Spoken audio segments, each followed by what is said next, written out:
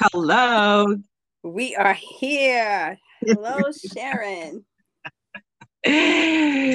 We made it. We made it to the podcast of the century.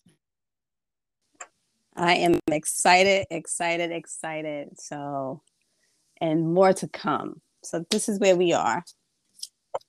So, welcome to Beyond Fashion Podcast by Sharon Lawrence and Nairi Lewis. Hi, Nairi. How are you today? I'm doing well, and yourself? Good. It's a hot, muggy day, but a good day for a podcast. So this is our first one. We're breaking our virginity, and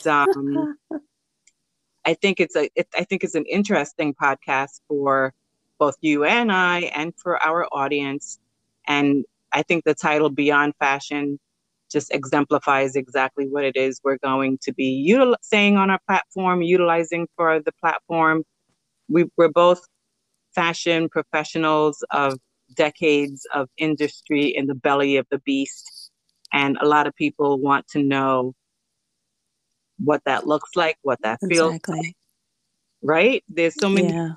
Don't we both have peers and newcomers to the industry that need a wealth of knowledge that we both have. Exactly. And, yeah. So you've been in the industry a long time. How long have you been in the industry? I stopped counting after 25, so I'm like 25 plus. Because when you keep telling how many years, people are able to determine your age, and I just won't give out that information. So I've stopped counting after 25. Yeah. Isn't that the truth? I stopped counting. I stopped saying after 30, and even 30 sounds crazy to me. But I always have to say 30 with the plus sign after that. With the plus sign, not only with the plus sign, but also with some background, like, oh, I started when I was 16, So because we both know every industry, and especially an industry like the fashion industry, which like celebrates youth and young and new and fresh. Exactly. After a certain timing, they think they can X you out, but frankly, they need our knowledge because the youth needs it more so than anybody. But exactly. Yeah, so it's funny how you and I met. We don't know each other for centuries or decades. It's pretty much a new budding relationship of sorts where we met through a mutual designer friend who's so talented. Big up Mr. Voodoo. Right, Voodoo Faye. Yeah, he's amazing at what he does, and he's been in the industry himself for a very long time. And he is one of my business partners amongst a ton of entities that I'm involved with. But that's how Sharon and I were able to meet one another and come up with this awesome idea that we're reading to you right now, which is amazing because when you look at fashion, you think of it as this huge, huge business, huge entity, which it is, but it's so small because people are so connected and you bump into each other all the time. So it's an amazing business, amazing entity to know about, but it also has some corners in it that you might want to stay away from. So that's what we're going to talk about. Yeah. Yeah, and as small as it is, like I said, we've never really ran into each other on the industry playing field. It was maybe a couple years now that we met with Boo, and we've been talking more during the pandemic, knowing what our industry is going through and using each other as ping pong for everything, and just staying in touch with what's going on. How is it going? How is it not going? How's it going to continue to go? But I wanted us to just do the intro podcast to let the audience know basically our background, what makes us qualified to be talking about the things where we want to talk about. We're not just talking about it because we're fans of fashion, although it's our passion, but there's a lot of information, a lot of education, and a lot of it is not, you can go to the several different colleges out there, and you still really don't learn what you learn in the boardroom, in the showroom, at Market Week, Exactly. behind the scenes of it all. So, I if you want to go first, I'll let you go first. Again, I'm Nairi Lewis. I've been in the industry for 25 plus years. Well, let me ask you this. How did you, because I think I like having a conversation versus just like a preaching scenario. Thank you. I agree. Yeah, and that's kind of why we both like wanted to do the podcast too, because some people, you just don't want somebody talking to you and whatever. But I don't want to feel like I'm on an interview. I just yeah, want to. yeah. So we can go back and forth and asking each other, questions. I think it'll flow naturally because it just will. And just between we, we have a I don't know what I'm saying, but no, I just think like the conversation will make things so much more interesting versus me just, going over my resume as to who I am and what I've done. I agree. So then let's start there. So how did you first get into the fashion industry? Or if you want to even give some little bit more background, where are you from, Nairi? Because I don't even know. I am Brooklyn born and raised. I am a Brooklyn girl. So here I am. I'm American, and that's it. Yeah. When you what part of Brooklyn have you bounced around Brooklyn? For the most part, I've been East Flatbush for the majority of my life. And that's the part of Brooklyn that I am well known for. And your parents are also from Brooklyn, the East Coast, or they're from other parts of the... My father is from the South. My mother is also a Brooklyn native, born and raised. Oh, okay. And my grandfather is Panamanian, but on my mother's side. But that's it for the most part. She was born here. I was born here. There's a little bit of spice in there. There's a little spice. A little bit of spice.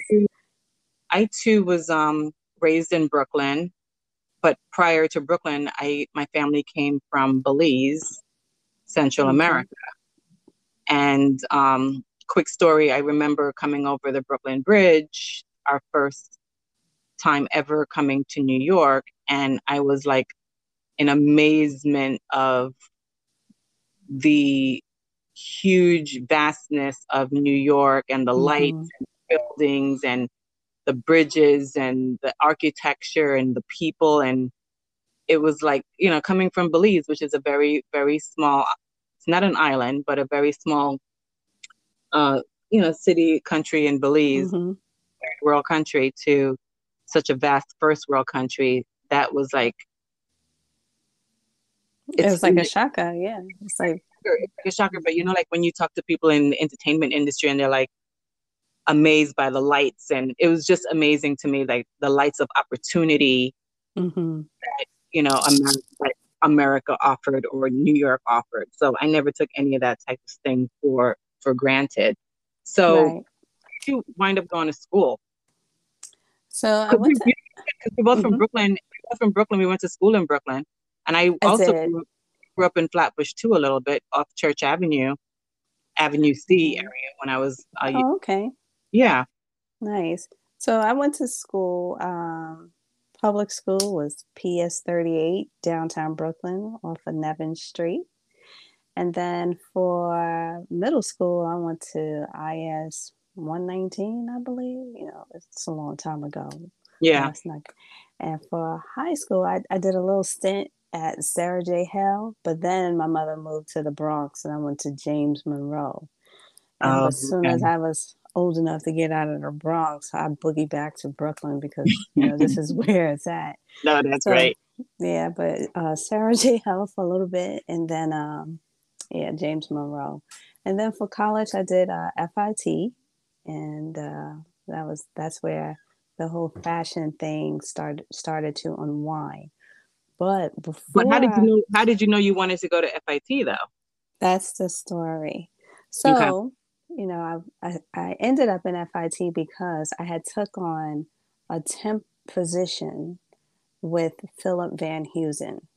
Mm. And that's how I was introduced to the fashion industry.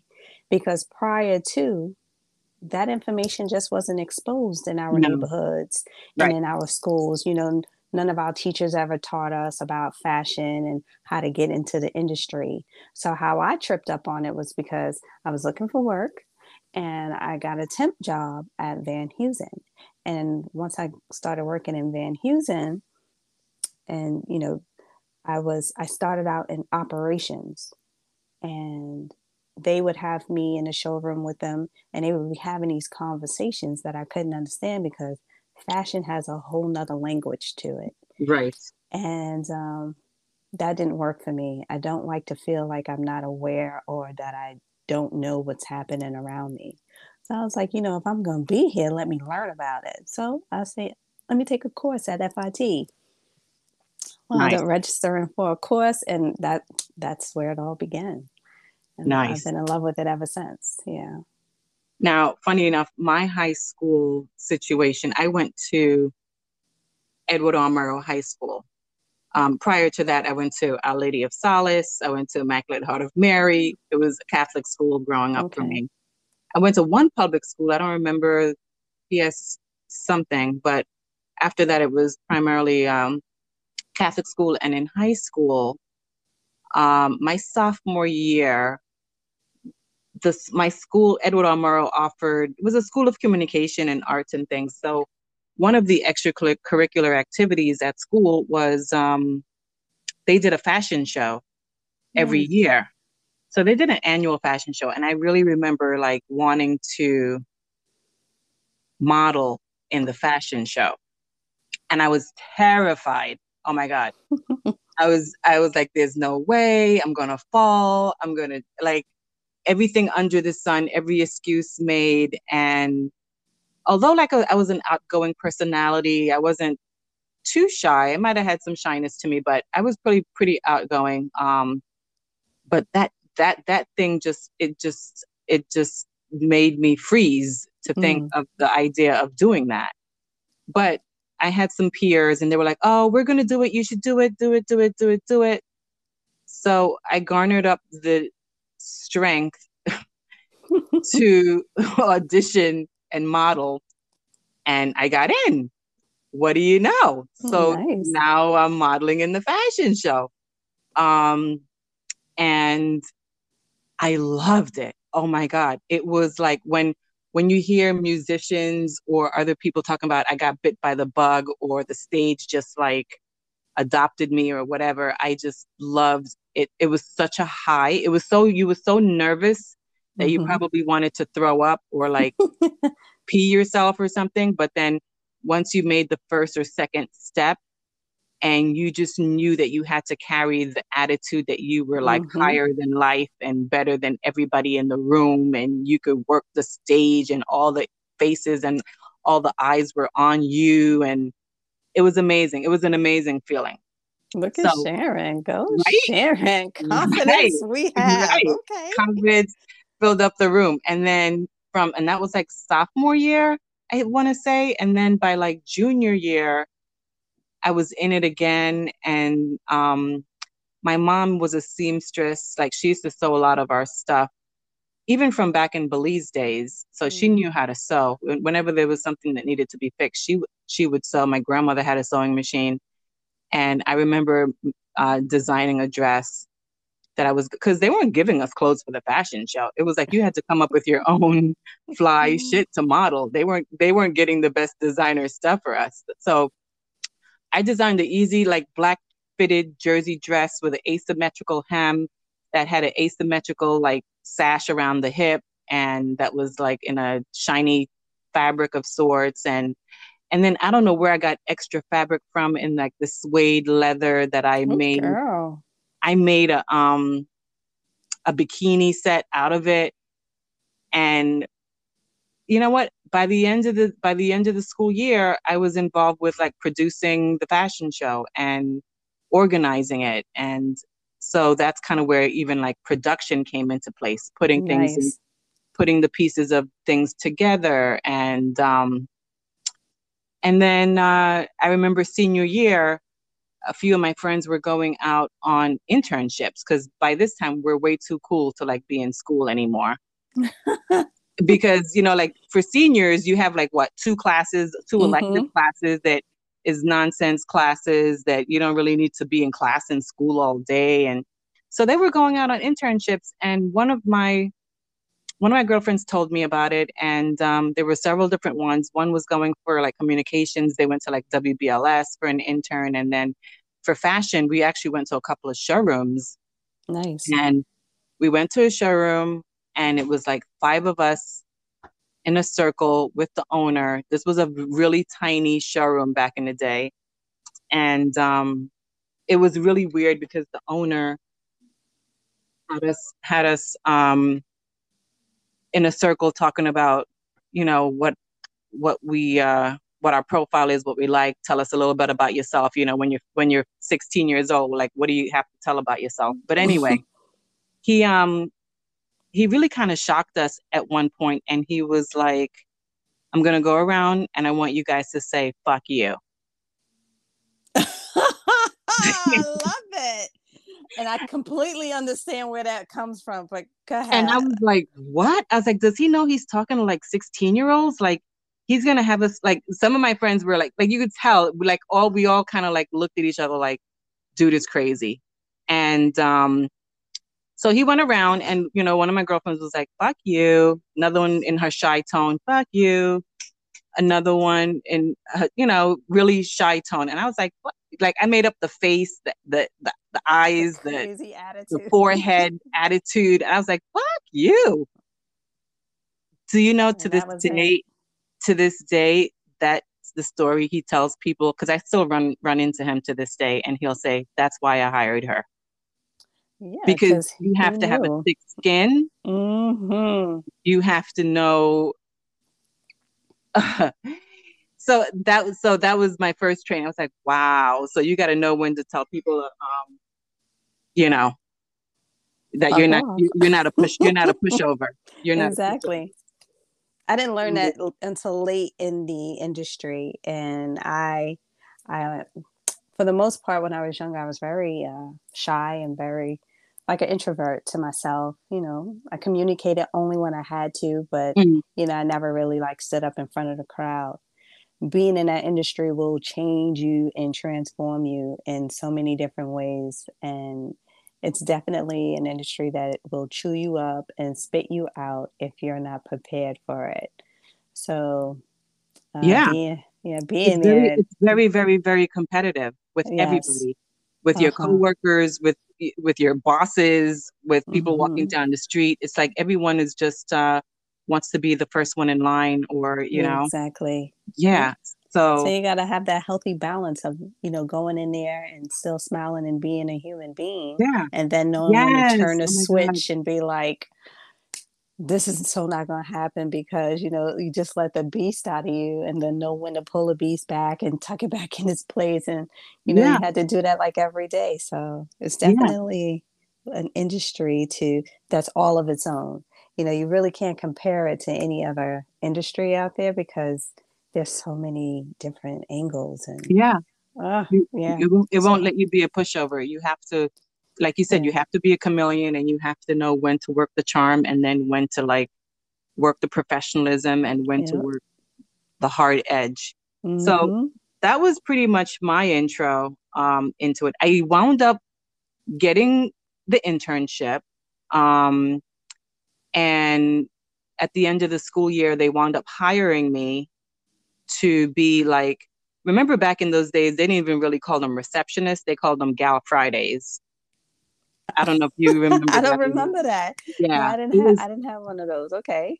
it was like a receptionist position, but even receptionist was a little bit more professional than a Gal Friday. A Gal Friday was pretty much like you worked your way up to being a receptionist. It was, Okay. yeah, it was like they want coffee, they want you to go down to Dwayne Reed and get Tylenol, they want you to clean up the showroom. I was modeling in the showroom, like when they had meetings and stuff with the buyers, I would model in the meetings. But I was doing everything from A to Z, from soup to nuts. Like if I had to go to the cleaners to pick something up for the owner, and it was funny because the first company, that same company, was a multi-line showroom, which meant he represented different brands. Like he had a denim line, he had a t-shirt line, he had a dress line. And it was a really good foundation for me because I worked with so many different diverse categories. Right. And he owned the company. At that time, he was probably in his early 30s. The guy, my boss, Jeff, who owned it, and his mother worked at the company, and family-owned business. And I was trying to go to FIT at night while I was learning during the day. And every time I was learning during the day, every time I kind of went to FIT to class, it was like a joke to me because I was like, what I'm learning one day on the job, you guys have no clue on. Like, I'm learning so much during the day. And of course, back then, not that you don't take education so seriously, but I was just learning too much during the day that I was like, you know what, I don't need FIT for this. So I wound up not going to FIT. But in hindsight, it's very true. The piece of paper and I think education is important depending on the field that you're in. I agree. Because for the fashion industry, 90% of what I've learned in a classroom, I never used at work. I think the only thing I can translate from sitting in a classroom to actually working is retail math. Because the retail math is just like one of those things that you can't, you can learn it at work, but if you don't have a good teacher, you're definitely not going to get the gist of it.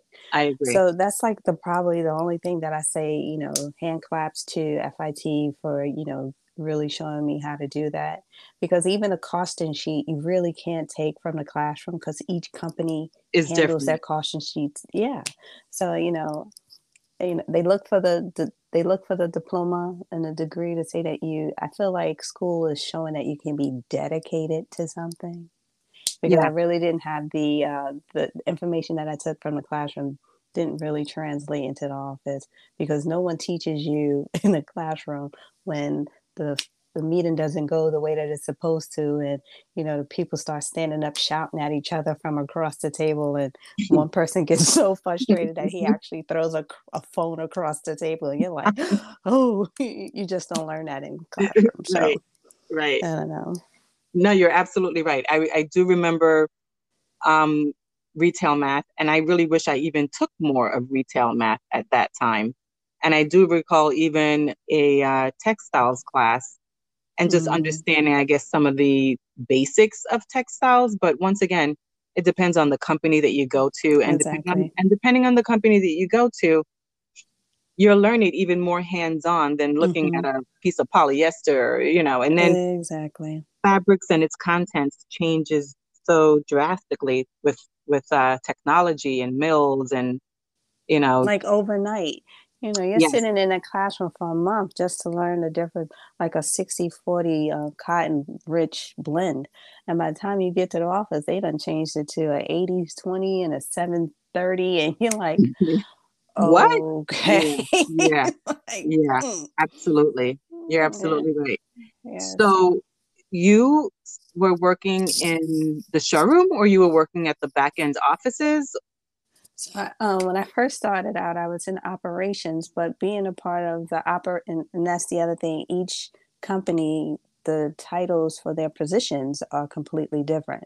Because when you tell somebody operations, they think that you're doing like moving a truck or something. And I'm like, no, I'm actually handling all of the purchase orders and dealing with the customers to make sure that I'm maintaining delivery and making sure that the spread collar that they want on their dress shirt matches the body and that it's not white. So my title as an operation is completely different from a title of operations in a different company. So when my boss went in the showroom, I accompanied him because I was his person who was making sure whatever that buyer was requesting was being noted, being delivered and being put together. I worked with the factories hands on and negotiated prices and, you know, did a whole lot of stuff that most people in operations in a different company would never even handle. So Yeah, you know what? And it's kind of that's weird. Yeah. really, that's like priceless education right there, because even for me, I didn't learn that until like after a while of really even getting more or less into sales. You know, in the showroom, we have market week. Market week is once a month. The buyers come in, they shop for the next season, which is traditionally what, 3 to 6 months in advance. So ideally too, I've been living my entire like career like 6 years ahead. I mean, 6 months Mm-hmm. and 6 months in advance, right? Because Right. we're on to the next season. On like right now, we're on to spring 2022. Right. Forget, fall is over with, back to school's over with, holiday is almost done. So now we're on to spring 2022, which is your February, January deliveries. But having said that, on the front end, we would have, and back in those days too, especially like for the company I was working with, it's not such a corporate, it's professional, but professional in comparison to like a Wall Street office or Mm-hmm. an insurance company Right. or any of those type of things. It's totally not corporate. You come Mm-hmm. and you kind of wear what you want, not necessarily what you want, but as long as you're like even looking, fashion and trendy-ish, you can't come in there half naked and things of that nature. But you can come in there pretty much on a creative tip. The office was pretty because it was showroom. Mm-hmm. So, Right. nice windows and plants and I Mm-hmm. had to make sure and maintain that the showroom was clean and even after a while with this same particular company that I started with, I quit because I was like, am I the only little black slave like in the showroom? Ooh, Like ooh. that's how, After a while, it registers that way. right, Mm-hmm. as a 17, then even going into 18, I'm like, yeah, I'm making like decent money. Maybe it might have been like $500 a week or something, or maybe even a little bit less than that. I had to work my way up to that even. So even for like a 17, 18-year-old, it was probably decent money. But I was like, why? I'm cleaning up after everybody. I'm like the only little black girl. I was intimidated because everybody was older than me. And the majority office was, no, the entire office was Caucasian. Mm. Um, and primarily a little bit of mix, primarily Jewish. And so that in itself is a different world. Right. I remember even answering the phones. I would think I'm being professional, like good afternoon, showroom, and one of the young ladies took me aside and was like, Sharon, you can't answer the phone like that. You sound like you're mad or you're mean or it's almost too serious. You almost have to sound Really? you have to sound perky and friendly and delightful. So it went from that to good afternoon, showroom. Like it was like you're being invited in and how can I help you? And you almost had to Sing your response, right? thing, yeah, to make and then it's funny enough too, because having done that for X amount of time, whenever I would have my own friends call the office, they had no idea it was me. I sounded white. All of a sudden, I sound white. Oh, you sound white. I'm like, you know what? This now here we go with the you can't sound proper. You can't speak proper English without being Sounding white. What does without that without mean? sounding white, Mm-hmm. right? So I had that going on too. But I remember even like quitting the job for a short time. I went to another company and I wasn't working in their showroom, but I was working in their back end offices where they did like the accounting and I was working with probably, operations people and all that too. But I was working on like commission statements and POs and stuff like that. But they still had me like kind of slaving away. So Mm-hmm. I believe it or not, I wound up going back to the first company that I was with because they were like, Sharon, come back.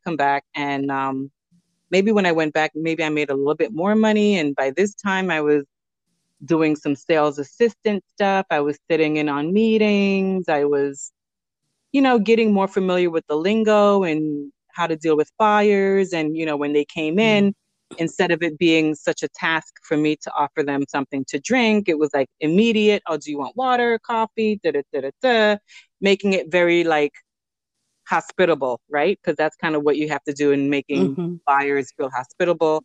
Right. And then what's funny too, back in those days, some of the executives, there was a lot of heavy drug things going on as a youth that I didn't even know about. I was not aware of until way later that they were doing coke in the office or things of that nature.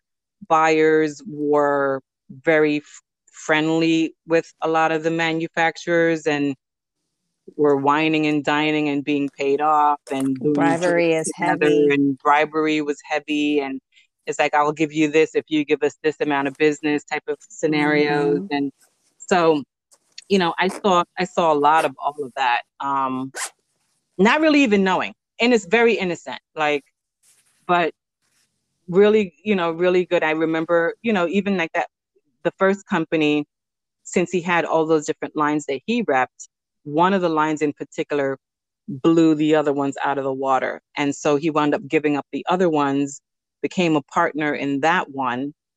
The company did so well.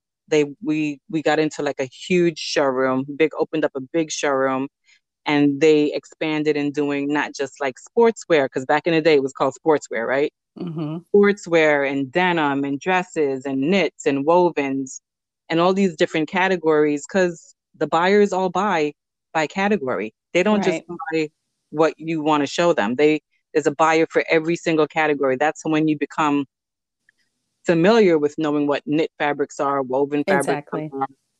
Right. Yep. So, and that was your world. Yeah, I definitely had the opportunity of being able to cross over to like multiple different categories, because majority of the people who came in, they came in by store. So we handled like Macy's, Bloomingdale's, and then we did a whole lot of off-price stores like Ross. And Ross was like our biggest one.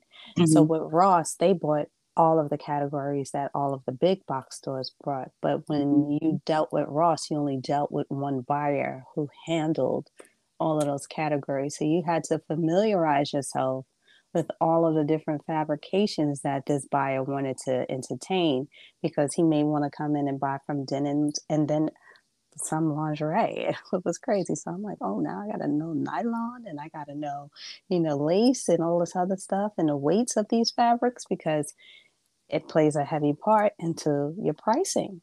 So but how would you know that? You would learn that through what? The mills, the fabric suppliers? So trend shows and stuff like that.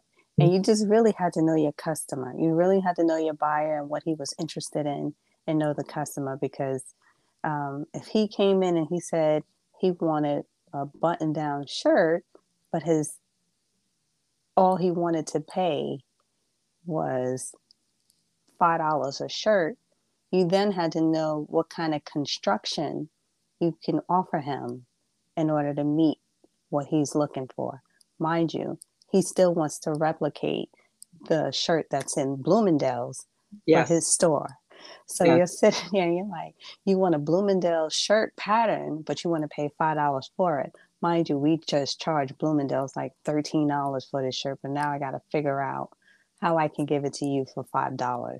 But there was no such thing as telling them no. So you really had to figure it out. So it comes into changing the construction of the yarn, making the weave a little bit looser, and all of that plays a part in how much the fabric will cost you. But I learned these things because unfortunately we were thrown in the fire. We didn't have training. We had no one to sit there and hold our hands. And unfortunately, as young Black women, we really had to fight to make sure that we weren't letting, our Caucasian counterparts outdo us. They came in with no experience and got paid more than you did. They came in with no experience and got a higher position than you did. So now you're there and you're being thrown in the fire with no training. Minding you, you're training them while you're learning. So, and, we couldn't go and say, I don't know. It was just, figure it out. So that's how I started to build like relationships with factories and mills and things like that, because I'm like, yo, I need this shirt at $5. And there's no such thing as telling me you can't do it. Let Right. me know what you can do so we could figure this out. So then they would come back and be like, okay, this shirt is a 180s by 40s, and we're going to have to change your construction to. And that's when I would learn, like, oh, they're going to change my construction to instead of a 180, I'm now going to get a 140 by 20, which means my weave is not as tight. It's a little bit looser, but they can keep the same pattern. So as I'm learning this, I'm literally writing my own Bible. So this way, the next time the question came up to me, I can be like, all right, well, let me see what I can do, instead of sitting there freezing like a deer in headlights, like, oh shit, what I'm going to do. I'd be like, okay, I think I could, but instead of $5, I probably can give it to you for like $5.75. That's the best I can do. So So when you're saying, let me just stop you, because I know some people are gonna, because we're so knowledgeable that we just take it for granted that people know, right? So when you're saying take it from do a 120 or a 140, you're talking about the grams of weight of the fabric. So when it's the grams of weight of fabric, but it's also more important on the weave.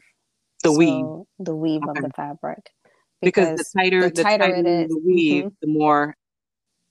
So the tighter the weave, the more better hand feel you'll get. The fabric itself is stronger. You get a better visual from it, and it holds tighter. It gives you more of a lustrous look, because. But it's also more expensive. Definitely, for sure. Right.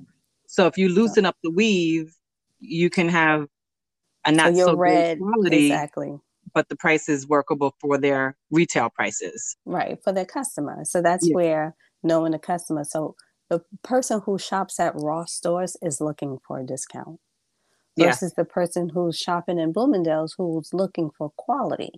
So you have to know, like, okay, I can't do this 120s by 80s for a Bloomingdale shirt, because the customer's going to look at it and going to be like, I don't like it. The blue is not as blue as I will. And it also affects your color registration as well.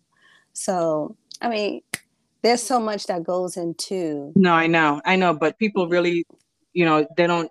That's so the store and see a shirt. Yeah, that's so advanced for a lot of people.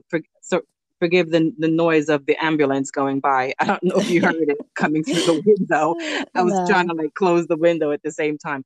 But I mean, for me, like, that is information that I learned way later, that I even wish I probably had known. Like, at least you kind of learned that out the gate, whereas I learned how to deal with the buyers out the gate. Okay. So when we knew we had Market Week coming up and we had the line coming in for the next season, steaming out the garments, making them look good, taking pictures of them, creating style numbers and line sheets, and just the whole like package to the buyers, and learning what they look for when they initially buy a collection, what they look for in a company, so that they have a comfort level in the company.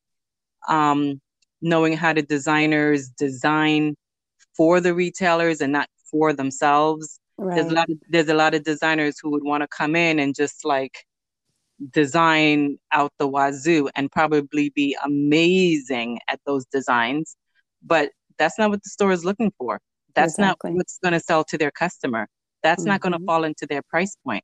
That's not going to like gel well with them whatsoever. So learning how to really design for the retailers, whether it's department stores or the specialty stores or specialty chain stores, or even the discounters. Like you said, discounters come in with their own ideas of knocking off XYZ from the better stores. And that's a whole new product. It's not even like they're just buying off price stuff. They're doing product development for their own accounts. But I remember back in those days, like, one of my first accounts that I absolutely loved, like, back in the day, remember we had before, like, Joyce Leslie that was in the neighborhood. Remember, don't go too far back, Sharon. No. But I'm just saying, like, those are stores that we kind of like shopped at as those were our version of Fashion Nova. Right. I remember Canadians on 34th Street. That was like the hottest like retail store. TikTok stores. I mean, I used to love those stores, right? So, like some of those were my first accounts, and you would think, and you would think that because they're smaller stores, that some of the buyers are friendly. Don't get it twisted, but a lot of them, it's almost like buyers have a chip on their shoulder of sorts because so many people are calling them, harassing them for an appointment, for an order, for this, for that. It's almost just human nature. If somebody was nagging you for something like every other day, you would not want to answer the phone. You would not want to answer an email. Back then, we didn't even have emails. At least, I mean, I've had buyers cold just, hang up a phone in your ear, or they're ignoring you. And that's kind of where that whole mentality of like, you can't take no for an answer. You got to keep it going. Yep. You can't take it personal. You can't like make it about you at all. It's not about you. And it's not like you're begging.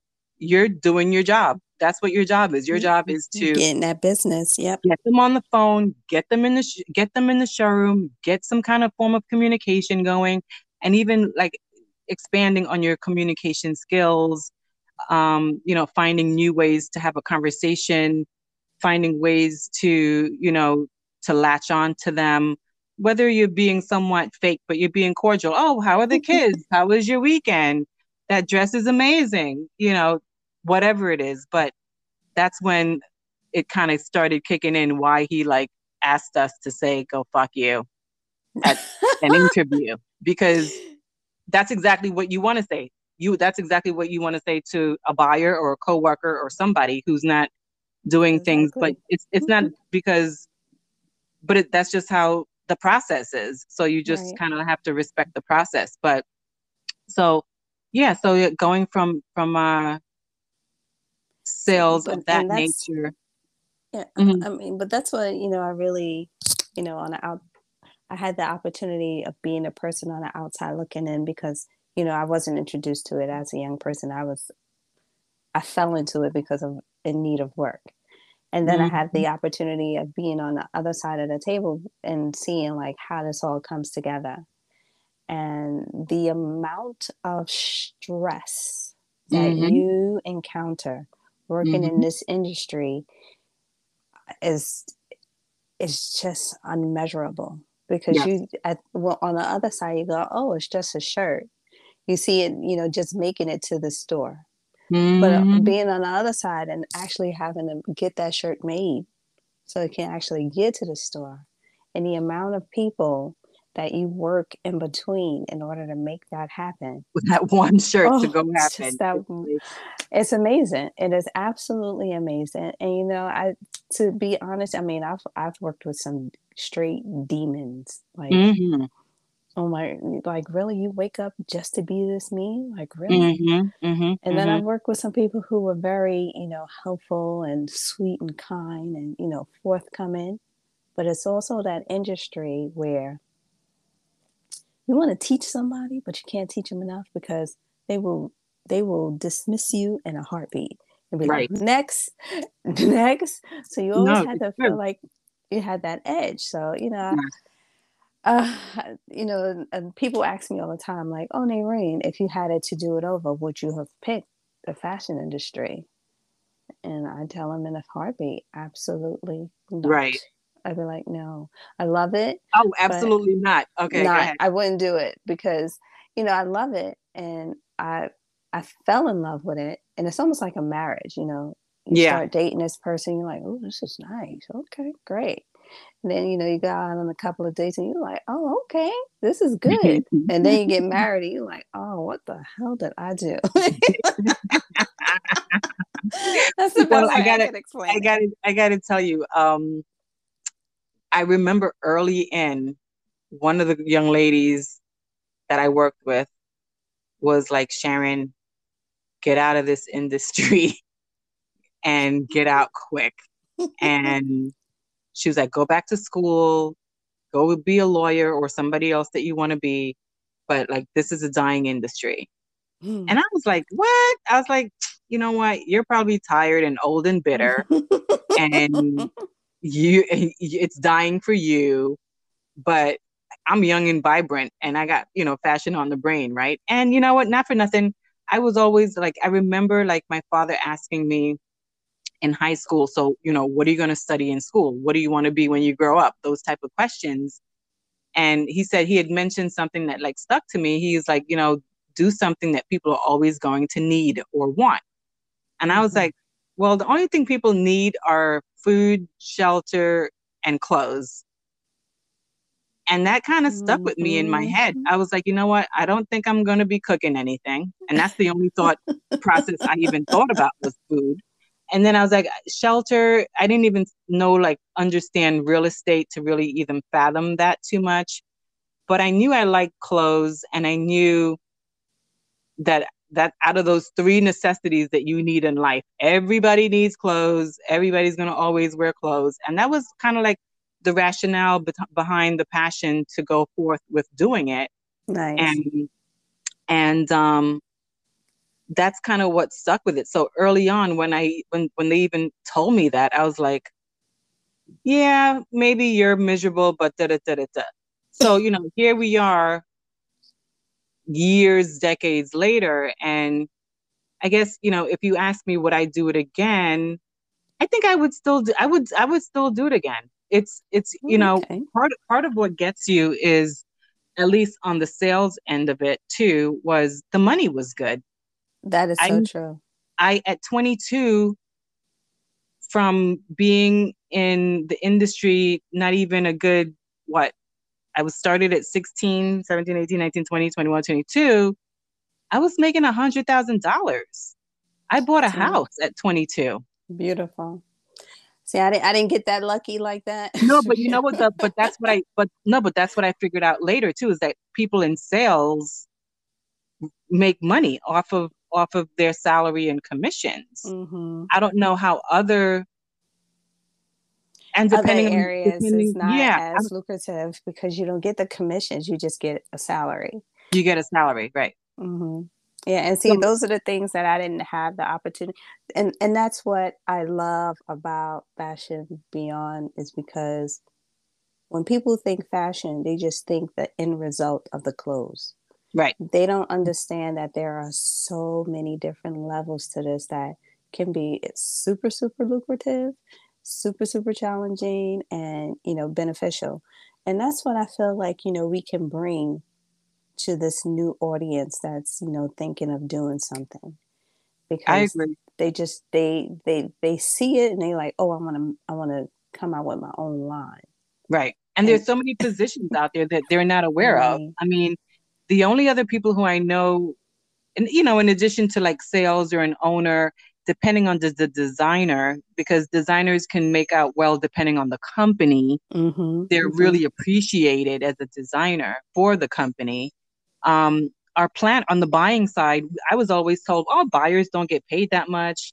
They get, a basic salary, and they're the ones that have to go to school and get their bachelor's and, really become, and they're really the ones who do a lot of the hard legwork as it pertains to retail and logistics and things of that. And we have to do that too on the manufacturing side, but when you have to do it for like a chain of department stores, that's why those buyers are all stressed out.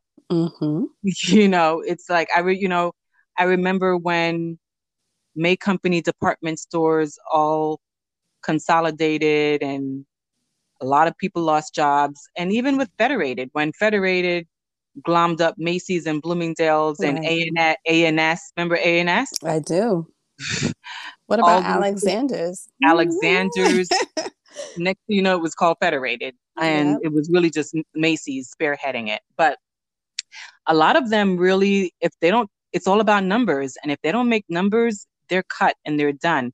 But on the flip side of the buying part of it, I know planners make a decent amount of money. Planners, from more so than buyers, or even merchandisers. Planners are the ones who tell the buyers, this is your budget. You have to maintain this amount of business in denim, this amount of business in t-shirts. They dictate to you the numbers that you have to buy. And they also, they help them out with letting them know like what really worked and what sold. Right. So that way they could buy more into it and, keep those numbers, because, the buyer, she goes and she listens, she looks at what worked for her and what didn't work for her. Right. And if you're a planner, they're literally screwed, because that planner is the one that makes sure that the dollars that you have are allocated properly. Yes. And, it's so many different avenues that these new people who are coming into the industry can go into. And it's not just about design and coming out with a line. The unfortunate part of it, you and I, we got in it kind of early, made some decent numbers. Your numbers is a whole lot better than mine, for sure. Mm-hmm.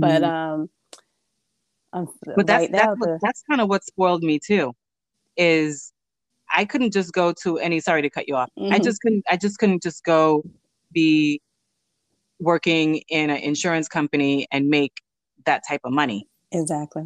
You know what I mean? So that's kind of what makes you stuck too, because you know that if you're going to make this amount of money versus being in real estate, you can make that money, but you're like kind of starting all over again. And why would you? And da-da-da. So the money kind of spoiled you into it too.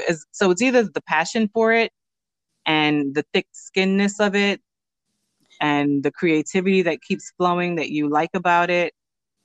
I do have to accredit the industry for helping me to develop a thicker skin. I'm not as sensitive as I was growing up. It also helped me to become a person that's not afraid to communicate with anyone and anywhere. I'll walk into a restaurant or store. By the time I leave there, I got like 2 new best friends, and I'm working out a deal with someone because I just don't have a fear of having a conversation with someone anymore.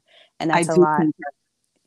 Yeah. So, it has its plus and its minuses. Yeah. And it's, the things that we would definitely like to, when we have our, special people on a panel to talk to and interview with them. That's going to be that's a great aspect to the podcast, is we're going to have other professionals in the belly of the beast of fashion come on board and give their expertise and knowledge and share with us. There's not a lot of people who want to share, but our people want to share, because we know that this is not a dying industry. People are always going to wear clothes, whether you sell it in a store or on the internet. Everything continues to evolve and pivot, but hopefully, we can enlighten, we can teach, we can share, we can, just open up the conversation, that people can even call in or messenger us or be a part of the conversation themselves. And then, the people who were entertained and they want to share, because they do understand that for a brown face at the table is a whole lot different than, one of a different persuasion. Absolutely. And, we have been in situations where we should be so much further along than where we are. But because the things didn't work out the way they were supposed to, or those things were stripped from us, it didn't bring us to the next level. So we want to help those understand and avoid those type of pitfalls, because now you have people who have been through it, experienced it, and now can help you not go through it. So it's going to be amazing. Definitely have some great things to talk about with some great people. And we definitely want to hear from you, see what your thoughts are and what you can, enlighten the listeners to. We're going to be on the streamlined services available to podcasts, such as Apple and iTunes. And we're going to upload some of the conversations also on the YouTube channel, all under Beyond Fashion. Facebook, Instagram also. Woohoo! So, so I'm looking forward to it. I really, really am. It's so needed.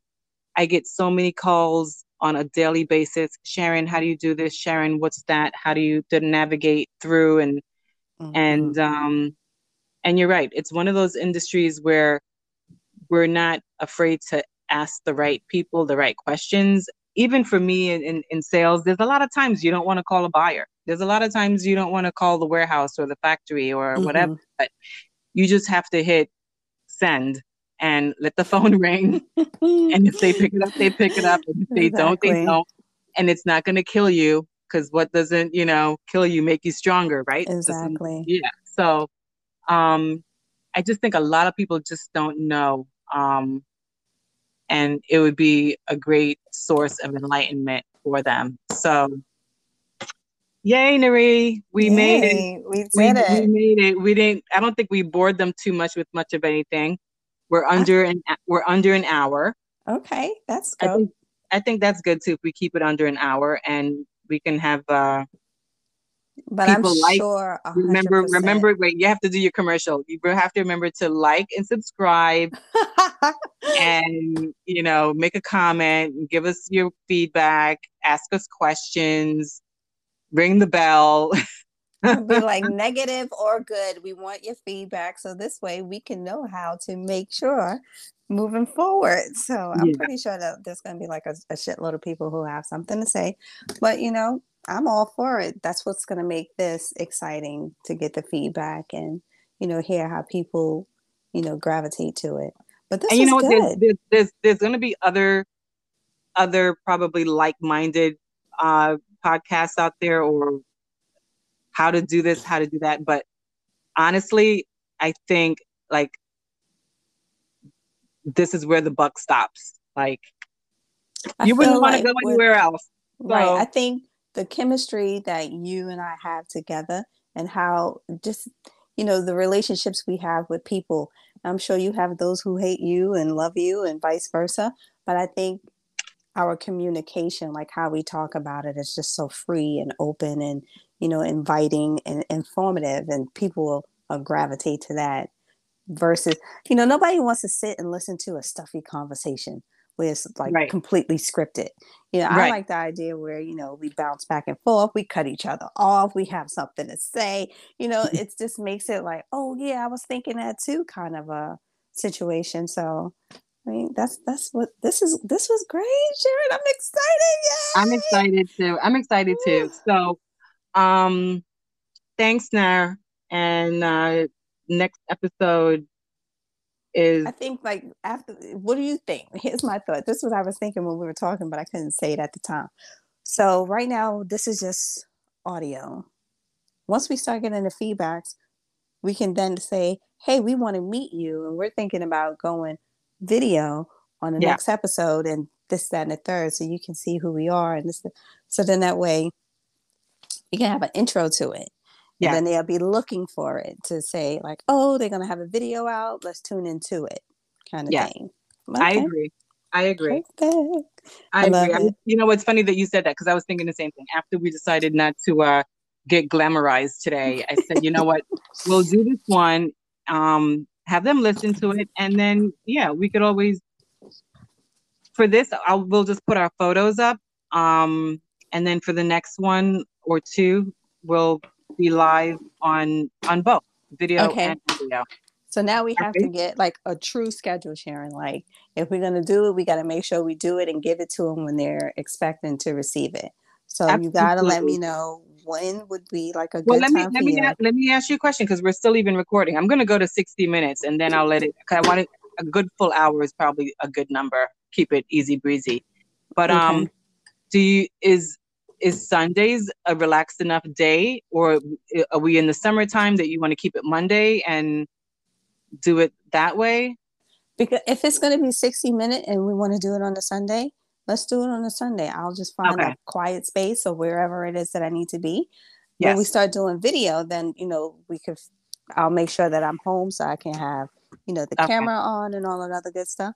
Or we could even like have it where one of our episodes would be like, hey, Nareen is out on the street, and, this is why Fashion Beyond is one of those podcasts that you always want to be a part of, because we're doing this real time and we're talking to a person on the street about fashion, and here's what they have to say.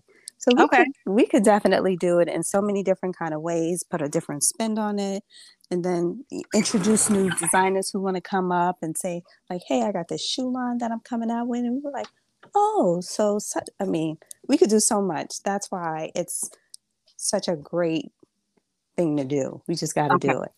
Okay. It could evolve. We Yes, sometimes, so many times we have plans, but God has plans for us already, right? exactly. And we think one way, and then as things start to unfold, they unfold in a different kind of way, which Right. is absolutely amazing. So, All right, I, Dolphin.